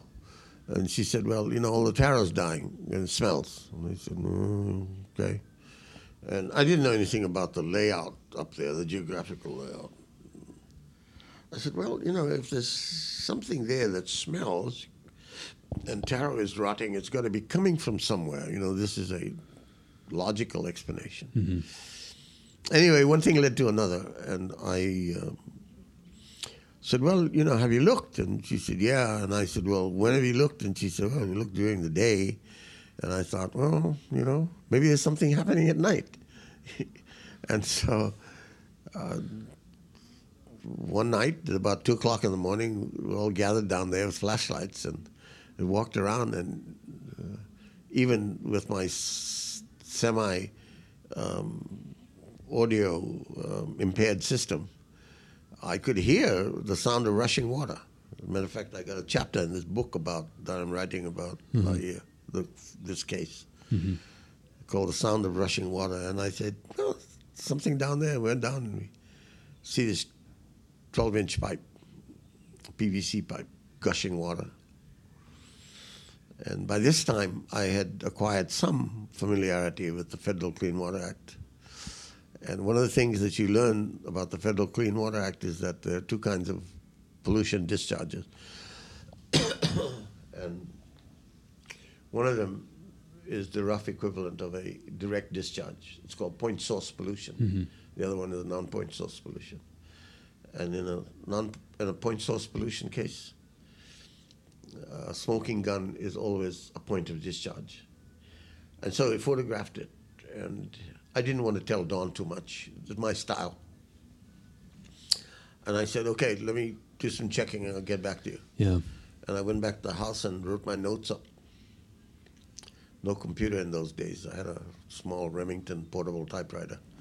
Wrote my notes up, and I went to see a lawyer at what was then the Sierra Club Legal Defense Fund. And before I'd gone to see him, I'd gone to the health department and checked their files, because they have a NPDES reporting system. Found out that they had lied on surface, I had no evidence at the time that this water was exceeded what would have come with the treatment level, tertiary, secondary, whatever it was. But certainly it seemed prima facie that they were polluting the waters of the United States. Yeah. I told the lawyer that. Our lawyer just about fell off his chair. And I asked him whether they'd take the case, and they took it. Yeah. And then we sued, and at some point, one of the crazy engineers that they had hired while doing a site visit out there with us said, "We'll have this fixed in a couple of weeks." And I said, "Be my guest." And it turned out to be one of these empty, stupid things that engineers say. And we took them to federal court, and they, as is customary in these circumstances, they were invited by our lawyers to enter into pretrial discussions if they wished to. They did. They brought a guy down called Bramhill, classic church lawyer, I think. Pinstripe suit, $165 Dior tie, hair combed back very neatly. Yeah. And he comes down and he offers us $30,000 for settlement. I'm on the negotiating team. I represent the plaintiffs in this case. Dawn's organization, we had to have an organization. Right. And unfortunately, we got mixed up with this organization called Hawaii's Thousand Friends. And they had a Holly guy, who was raised in Argentina and who taught English. He's a Chaucer scholar. Older guy, terrible racist background, which he acknowledged. He was here as an environmentalist of kind. He would represent the other plaintiff organization, namely Hawaii's Thousand Friends. And we had this... What were they called? Hawaii's Thousand Friends. Hawaii's Thousand Friends. Yeah. Okay. I think they had about 6 friends, but they called themselves Hawaii's Thousand Friends. And so... How did they get involved? Well, it was a mistake on our part, because in order to file the case, all we needed is one organization. Yeah. And we got talked into, and I wasn't paying attention, we got talked into having them join this case. It was a big mistake, but I corrected it afterwards by the force of my personality. When the settlement was finalized, we'll get to the settlement in a minute, they tried to horn in on it, and I literally told them, "Look, don't start this." And so we got rid of them. But anyway, back up. The Bramhall comes, offers us $30,000. We said, "This is bullshit. Go away, and we'll see you in court. We came here with nothing, and we'll see you in court." And our lawyer said he didn't know the local terrain. He certainly didn't know me. And I knew him. I dealt with these guys before. And I said, "Look, we came here with nothing, prepared to go away with nothing. We'll see them in court. You got a good case. You got an open and shut case here." Anyway, 3 or 4 days later, they came back and said they were prepared to listen a little bit more. And then I had that celebrated discussion with Dawn Wasson and her husband and some other people. There was a crooked Samoan who was on the team. She had dragged him in. This is some of the bad company that Dawn Wasson keeps. And they were all there, 7 or 8 of us. And I said, "Look, time has come where you're going to have to decide whether you're going to fish or you're going to cut bait. And the lawyer is asking us, how much do we want if we're going to settle this case?" And the lawyer is saying, "If you ask for even $1 million, they're going to walk." And I said, "Skip," the guy's name is Skip Spalding. I said, "Look, Skip, these kinds of interventions in your part are prejudicial to our interests. You're our lawyer. You're hired in order to do what lawyers do best, and even then, not very well. Yeah. And that is, you handle the law." Yeah. And this is celebrated discussion, very confrontational. And I remember it very well. I said, my ancestors, they were running around magic carpets, and they were handling gold coins. And your fucking ancestors were running around with tails and jumping from tree to tree. So don't give me this shit about giving me unsolicited advice as to where we should start bargaining. I am not interested in your thoughts. And if they are, you ask me to leave, and you can talk to them directly. I don't care. And he got a bit heated, and he said, well, you know, I can quit. And I said, you quit this case? This is the last case that you ever handled in Hawaii. I'm going to be picketing your office. So it got that bad. Anyway, everybody calmed down finally, and then it became a toss-up between, I said we should start bargaining at $10 million because there were $40 million in potential fines. I knew. I mean, I know the Federal Clean Water Act inside out. Yeah. And I know about negotiating. Yeah. You know, I negotiated the 1959 strike. You know, I've got a lot of experience about negotiating. And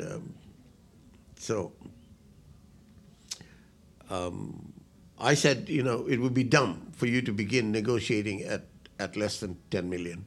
Skip was saying if you ask for $1 million, they're going to walk. Yeah. So, classic case. Yeah, you guys are way far apart from the each brown other. people are caught in a dilemma. And the dilemma is, are they going to listen to the white guy who's the lawyer? Or are they going to listen to me, the brown guy, one of them, who is smart, but, you know, the thing about colonized brown people is that they don't have any self-confidence in themselves. That's why they're colonized. Right. So they did what I expected them to do. They cut it down the middle. Solomon's wisdom. Instead, you know, cut the baby in half. And so he got instructions to go back. You know, I didn't want to mess with this. It was 3 o'clock in the morning when we were having this discussion. Everybody's tired and frayed, and his instruction was the next morning to go back to them and say that we were prepared to settle this case for $5 million. And in obviously a momentous decision, they said that they would be prepared to offer $2 million for a comprehensive settlement. And so he came back, the lawyer came back shamefaced. We were assembled in a conference room. And he said, you know, Jim, I'm really sorry I misjudged this. And I said, you know, Skip, shit happens. Yeah. And we need to decide what we're going to do now, and we need to get on with this so that we can bring it to finality and get them to sign the papers. Okay. And so now Dawn Wasson says, she says, well, can we ask them for, I don't know, 7 or 8 million? And I said, Dawn, you know, it doesn't work like that. You know, you just want to make an ass of this guy. All we can do is go below 5 now. It's somewhere between 2 and 5. Okay. And my best judgment of the situation was that we could squeeze another $500,000 out of them. And there's no rules for this. That it's just a matter of playing poker, and you either got a nose for poker or you don't. And so I recommended that we go send him back and get all of his legal fees and get all of my fees that I would charge them for at, I don't know, forget what I charged them, $250 an hour. And they'd have to tack on another $500,000. They agreed to everything except to the additional $500,000. They offered $250,000, and the package was $2.25 million. They paid all of Skip's fees, and I don't know, mine came to about $135,000, and they paid me $125,000. They cut it back by $10,000, and to tell you the truth, I didn't expect to get a penny. Right. But this was my, you know, part of my arrogance and part of my confidence in myself. And you know, I was lucky. You know, there's always a luck element in this. And that's how come that case was eventually settled. Interesting. And then the aftermath of it was that, well, this was all memorialized in what's called a consent decree. And the $2.25 million was to go to a nonprofit which we established, and of which I became the trustee. No, I was the secretary of secretary. Anyway,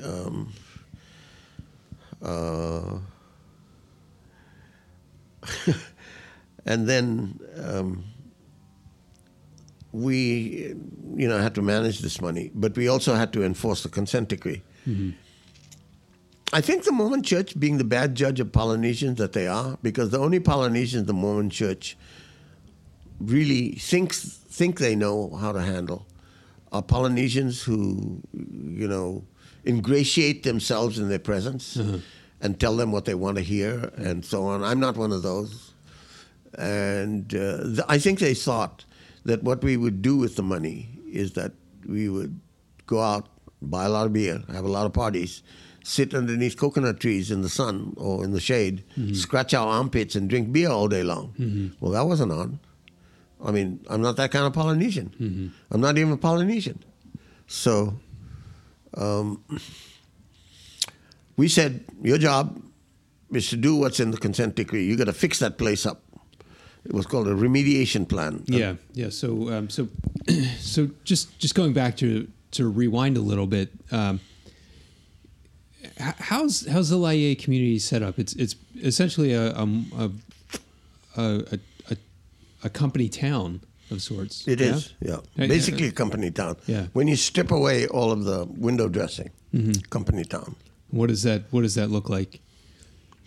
Well, there's centralized power.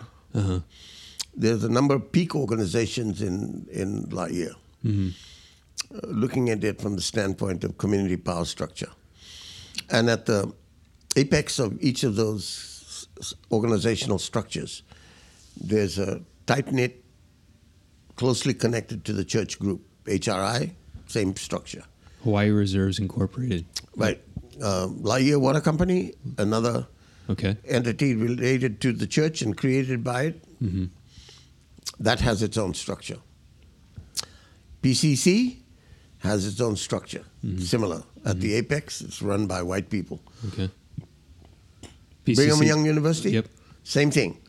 At the apex, it's connected. And all of the people at the apex, they don't constitute necessarily a conspiratorial group rigidly dedicated to delivering on a packet of pre-planned projects, but they certainly have discussions with each other, and they tend to work in tandem. And they all have one thing in common, and the one thing in common that they have is that they are members in good standing of the church. And I don't know what their internal reporting mechanisms are to Salt Lake City. I think Salt Lake City isn't, I'm guessing here now, I don't think Salt Lake City is interested in administrative minutia, but I think it is very interested in balance sheets. How much money is being collected here and how much money is being expended in order to keep this place afloat. The last guy who was here was a guy from Harvard, forgotten his name, begins with a W. And his view was that this place was awash in red, and therefore money had to be funneled from headquarters. I don't know what the details are of that, but it is certainly a company town, and certain rules are rigidly enforced. And in any company town, there are the weapons of the strong and the weapons of the weak, and the weapons of one of the big quivers.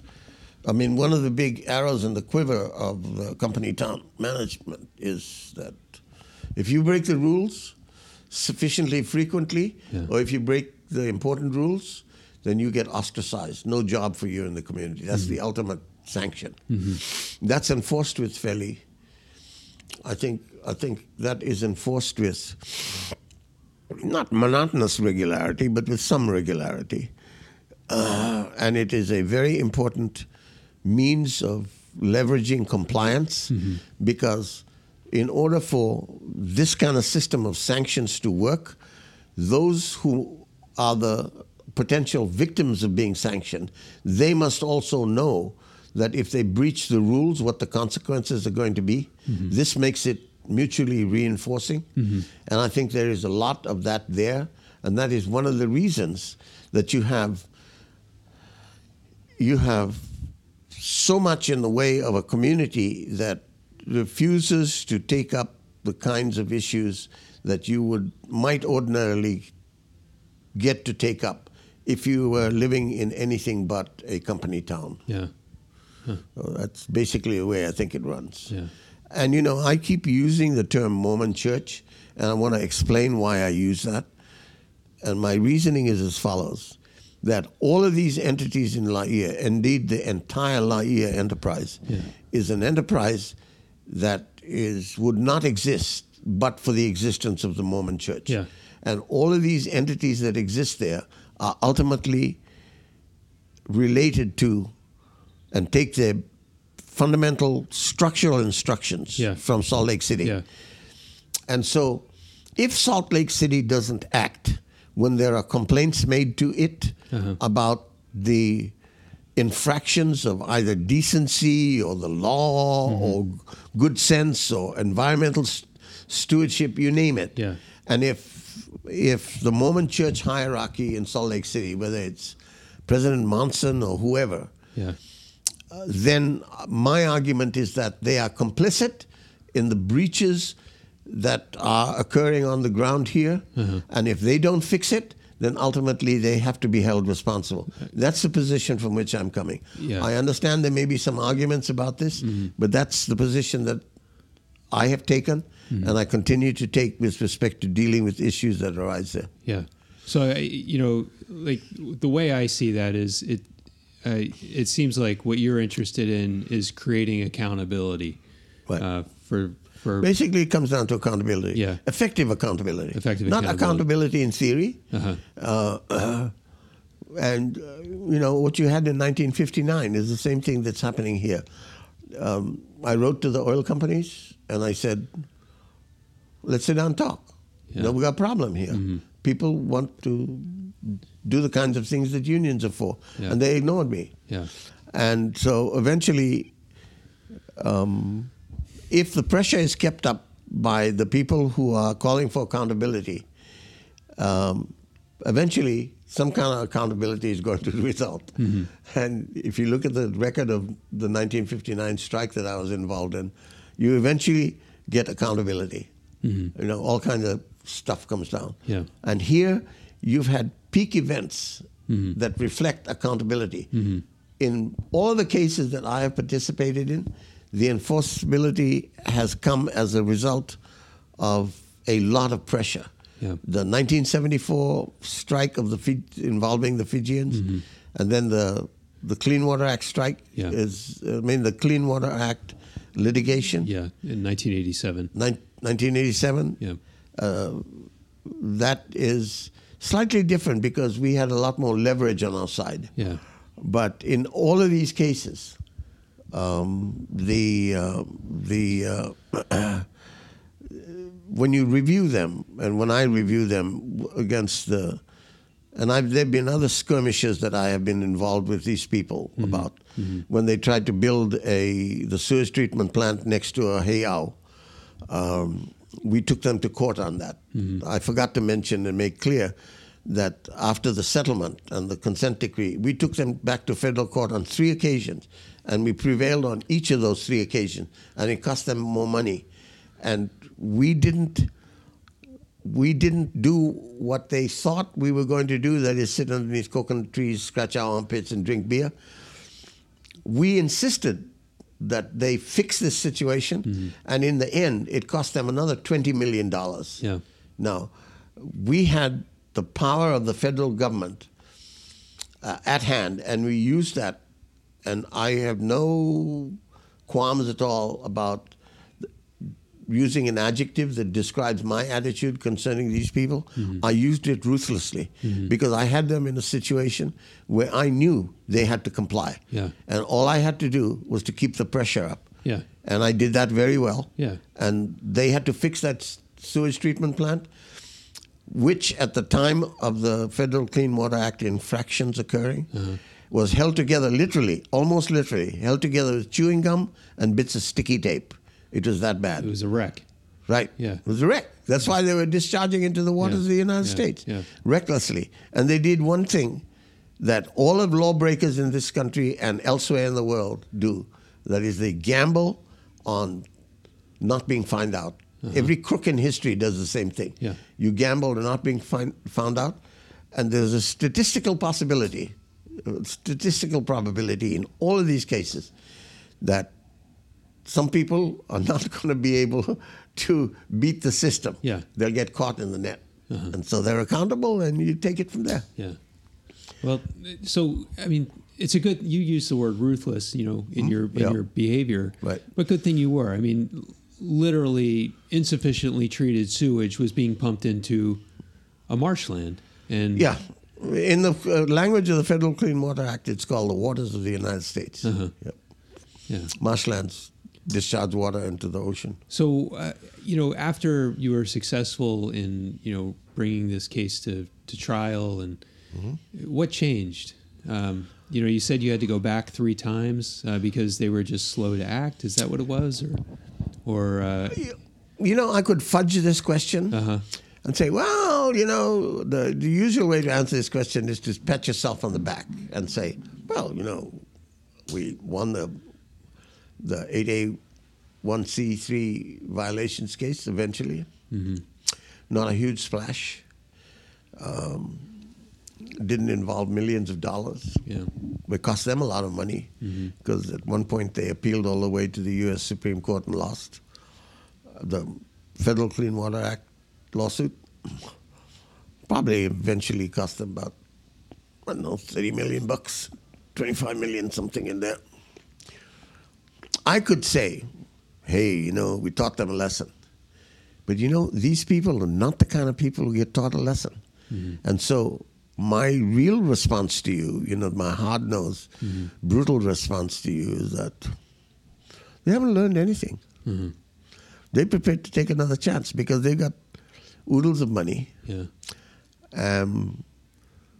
The only thing that I think deters them to some extent is that they know that they have a soft underbelly that doesn't withstand exposure, media exposure. So they try to steer clear of that. But I think fundamentally their behavior hasn't changed. And if you had to say, is it likely to? I would say I don't think so. So let me ask you this question in closing. Looking at this place today in our time now, what are the problems that you think need to be addressed? What is going wrong? That should be corrected. Well, the should be part is one part of your inquiry, and well, let me address that. There's another part, and I'll get to that in a second. The whole ideology of the place, its whole orientation, considering where the world is now, or where I think the world is now, that there are certain things that we say that we subscribe to. Yeah. One of them is openness. One of them is participation from the ground up. Right. Another one is we use this mysterious word called transparency. We also, as a society, more or less, this is not universal, but as a society we say, well, acting as good stewards of the land is a good thing. We talk about things like food sufficiency. Yeah. We say that's a virtue. And we say that environmental degradation is not a good thing. And we talk about this mysterious thing called sustainability. Right. And if this place were to be made into a better system, and it were to embrace some of these quote-unquote public virtues, it would take a massive reorientation of how this place how this place is currently being run. That means that in critical decision-making positions, there would have to be a completely different set of people with a completely different set of mindsets in order to move this in a different direction. What is the likelihood of that happening, the likelihood is close to zero. Mm-hmm. And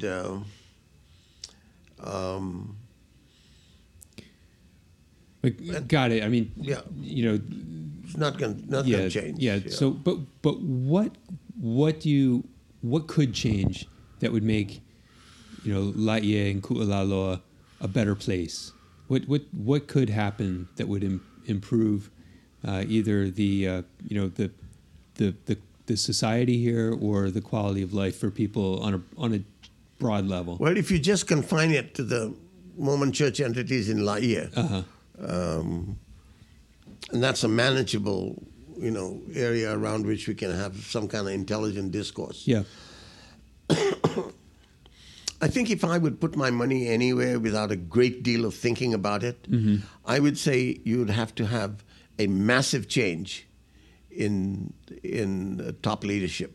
And that massive change means people who come to this enterprise with a completely different mindset Different than values. all of the people. Values, mindset, way of looking at the world, way of doing things. Okay. A receptivity to contrary advice and so on. Yeah. You know, if you had another major upheaval there, even if it were really major, Yeah. heads would roll, and then you'd go back to square one. Yeah. And it would have to be something oriented around sustainability and transparency and these kind of. No, I don't think so. Virtues Those are that you- diffuse issues. Diffuse in that they're like shotgun. Yeah. You know, lots of pellets. You'd have to get them in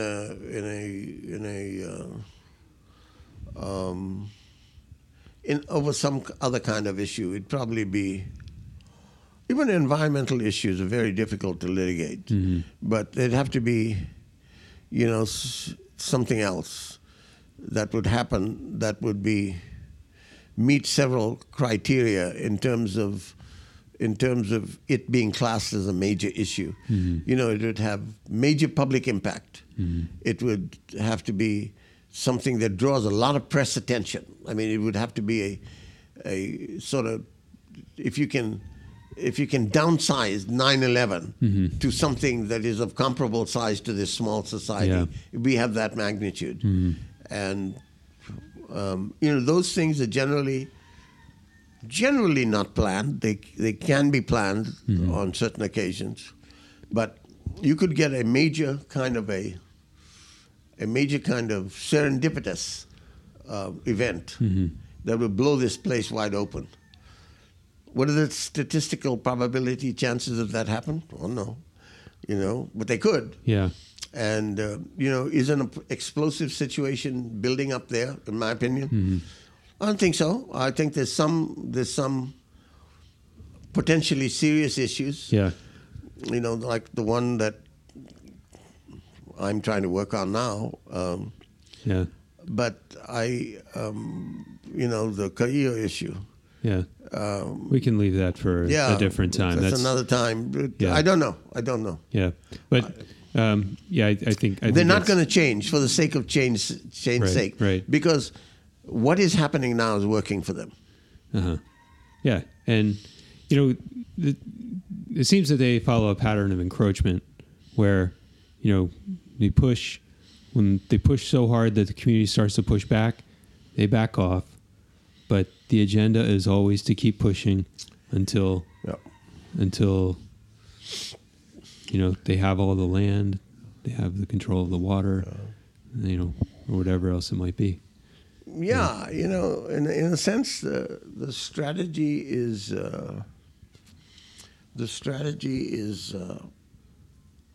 has its own impeccable drive. You know, they push.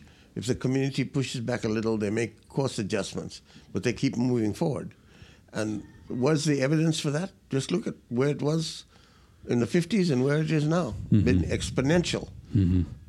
Increases in both the size and the footprint of where they are now. Footprint, yeah. The footprint's an enormously important concept. And you know, when you see that they take such enormous quantities of water, and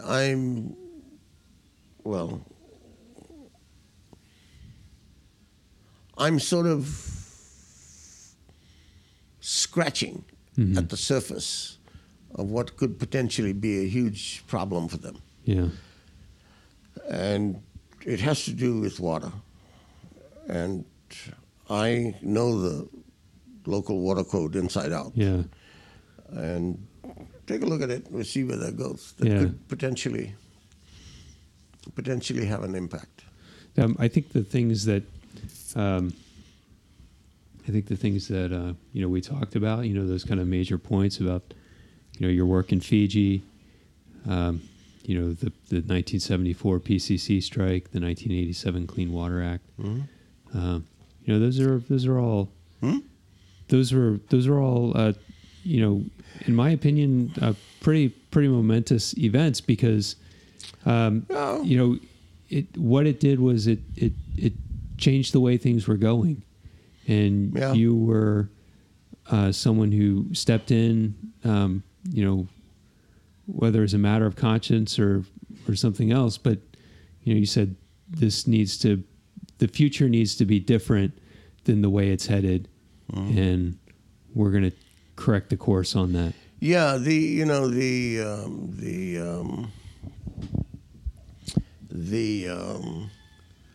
pessimistic evaluation of all of this comes to us from Alice in Wonderland, and that is that the more things change, the more they remain the same.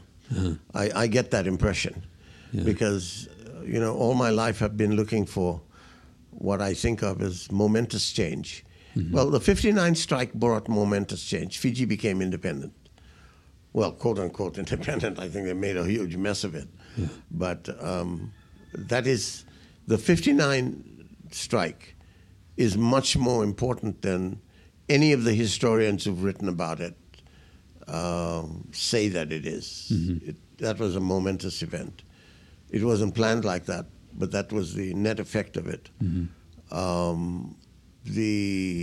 Because of the flow-on effects, not only the political ramification, but also that breach with parity, big issue. Yeah. Even though the impact of that decision got weaker as we went along. Again, a leadership issue. You take the 87 Clean Water Act lawsuit, straighten them out. They bled as a result of that. Yeah. But I don't think anyone... You tend to get more change by accretion if you've got continuity on the part of the leadership. One of the things you don't have up here is that there is very little continuity. Yeah. And so that that's a good point. The narrative record,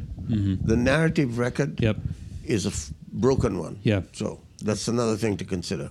That's a great point. Yeah. Yeah, and that may be why it's so difficult to change the leadership, or at least the way things in Laie have been administered, is because the community isn't organized in a continuous way. Yeah. Yeah. Well, it's not only the community that doesn't have continuity of purpose and leadership. The side that is responsible for the problems there, they don't have continuity either. So that the record is consequently a fractured one. And so people keep revisiting the rediscovery of a wheel that is fundamentally broken. And so you can't fix a recurringly broken wheel if you have a recurrently broken leadership that doesn't understand why the last time the wheel was discovered to be broken was in fact broken, because you don't have this continuity. So, that's sort of a problem. I have the advantage of continuity, but continuity in isolation doesn't really help all that much. Because then I end up talking to myself. Yeah, you're just a hermit. Huh? You're just a hermit at that point. Yeah, exactly. Yeah. Yeah. Well, have we exhausted this subject? Is You there know, anything else? I was going to say thank you. We welcome. went well beyond the 45 minutes that we had budgeted. Well, you're going to have to edit it. Yeah, we'll You get it? We're going to go to audio. Okay. We're going to basically publish right to audio, and we'll shorten it down a little bit. Sure. But for the most part, I think apart from some things that had to do with some work that you're doing now, which we probably don't want to Right. talk about it Yeah, I at think this time. that's important. Yeah, I think leaving the source material intact is generally a good thing. I want to see the source, not Yep. not a cleaned up version of Sure. that. So, I think in terms of what we've talked about today, Yeah. I think leaving it as close to the original as possible is Yeah. Ultimately, that's your privilege. I've given you that privilege. Okay, well, thank because you. if I didn't think that you were worthy of that privilege, I wouldn't do this. And it's a matter of the kind of things that we've talked about. I think we're coming from the same place. Yeah. That there's still something of value in the world that we call honor and decency. And you're beginning to talk about morality and ethical responsibilities and so on. And I think those are still good things in the world. And maybe there's little of it in evidence, but those are still good things. They're good underpinnings that make us test our humanity. And they're good things for that reason. Yeah.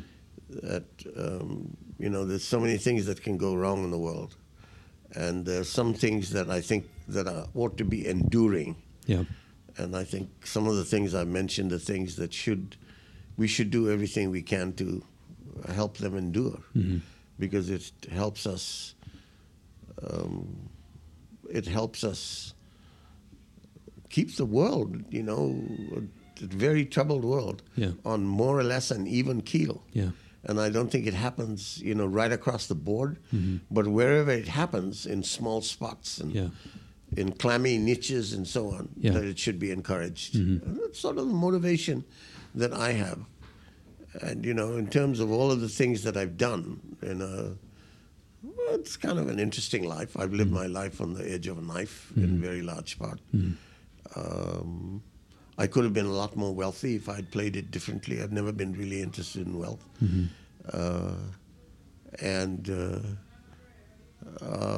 These are interesting times to me, because when you get to be, 80 and you're moving on, you recognize that your candle is burning down, and if you continue to do things that are meaningful to you, but if you fine-tune the way you do them, I think that's a mark not only of enormous resilience, but it is a mark also of an enormous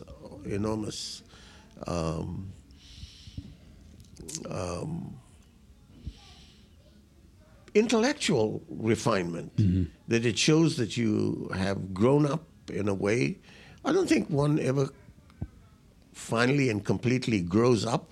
I think that's a good sign, that if we reach a point where we can say we've grown up, it's somewhat like saying that we have achieved some kind of perfection.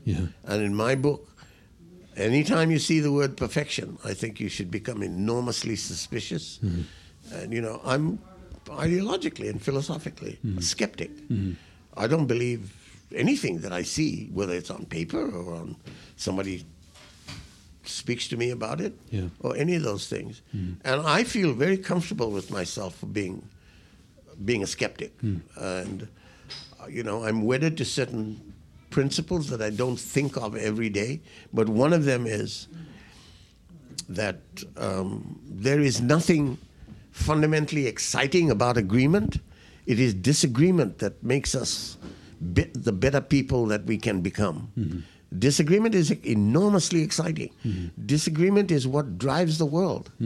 Disagreement is what produces Steve Jobs. Disagreement is what produces Google. It's disagreement from which we derive all of the things that we find exciting. It's disagreement with the world that produces a Faulkner. And when I read something like like somebody like Faulkner, and I read Absalom, I am enormously impressed at the way that he disagrees with how the world is portrayed. And so, these are the things that I've learned. I'm a critic of this country, but it has adopted me. And it adopted me not by saying, hey, we've adopted you, now you better be better. No, it doesn't say that. It says, we've adopted you. You cut your own swath. And I like that about America. And, this country can be very punitive. I mean, look at the destruction that occurred of lives particularly, and careers, and fortunes, and children, and wives, when House Un-American Activities Committee was meeting on no other issue but an issue that is now fundamentally settled, that you can live with people you call communists. They are not interested in taking your country over, or maybe proven wrong yet. But, this country has been a country of ferment. Its roots are in ferment. Its roots are also in defending vital principles. Whether or not you agree that Lincoln was all about ending slavery, and we had a civil war in this country over that issue, I think it's fundamentally true that slavery was an important reason for the Civil War. You kicked out the British when you had to. You've done some really, really dumb things in this country, like the war in Vietnam was kind of dumb. I think that Afghanistan and Iraq, have given you a worse reputation that you might have had. And when you look at something closer to home and closer to this time in our lives, I have many disagreements across the board with Obama. But I'll say one thing, for the 8 years that he was in the White House, we didn't have a new war. There's something to be said about that. And, he's clumsy in many ways, despite, his intellectual refinement and so on.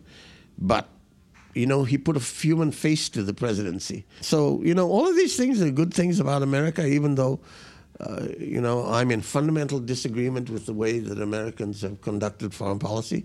The interventionist impulse in American foreign policy is not to this country's credit, but there is an important reason why America behaves that it does. If you are as important as America in the world, then you do some of the stupid things that you do, and because that is necessitated by reason of the fact that you are a major power in the world. And so I like discussing these kinds of things, and those are the kinds of things that I stand for. Yeah. And they're driven mostly by reason, and not a small amount of passion. And reason, passion, good sense, knowing your stuff. These are the things that America still rewards people for. Yeah. Jim, those are all good notes to end on. And thank you. Thank you very much.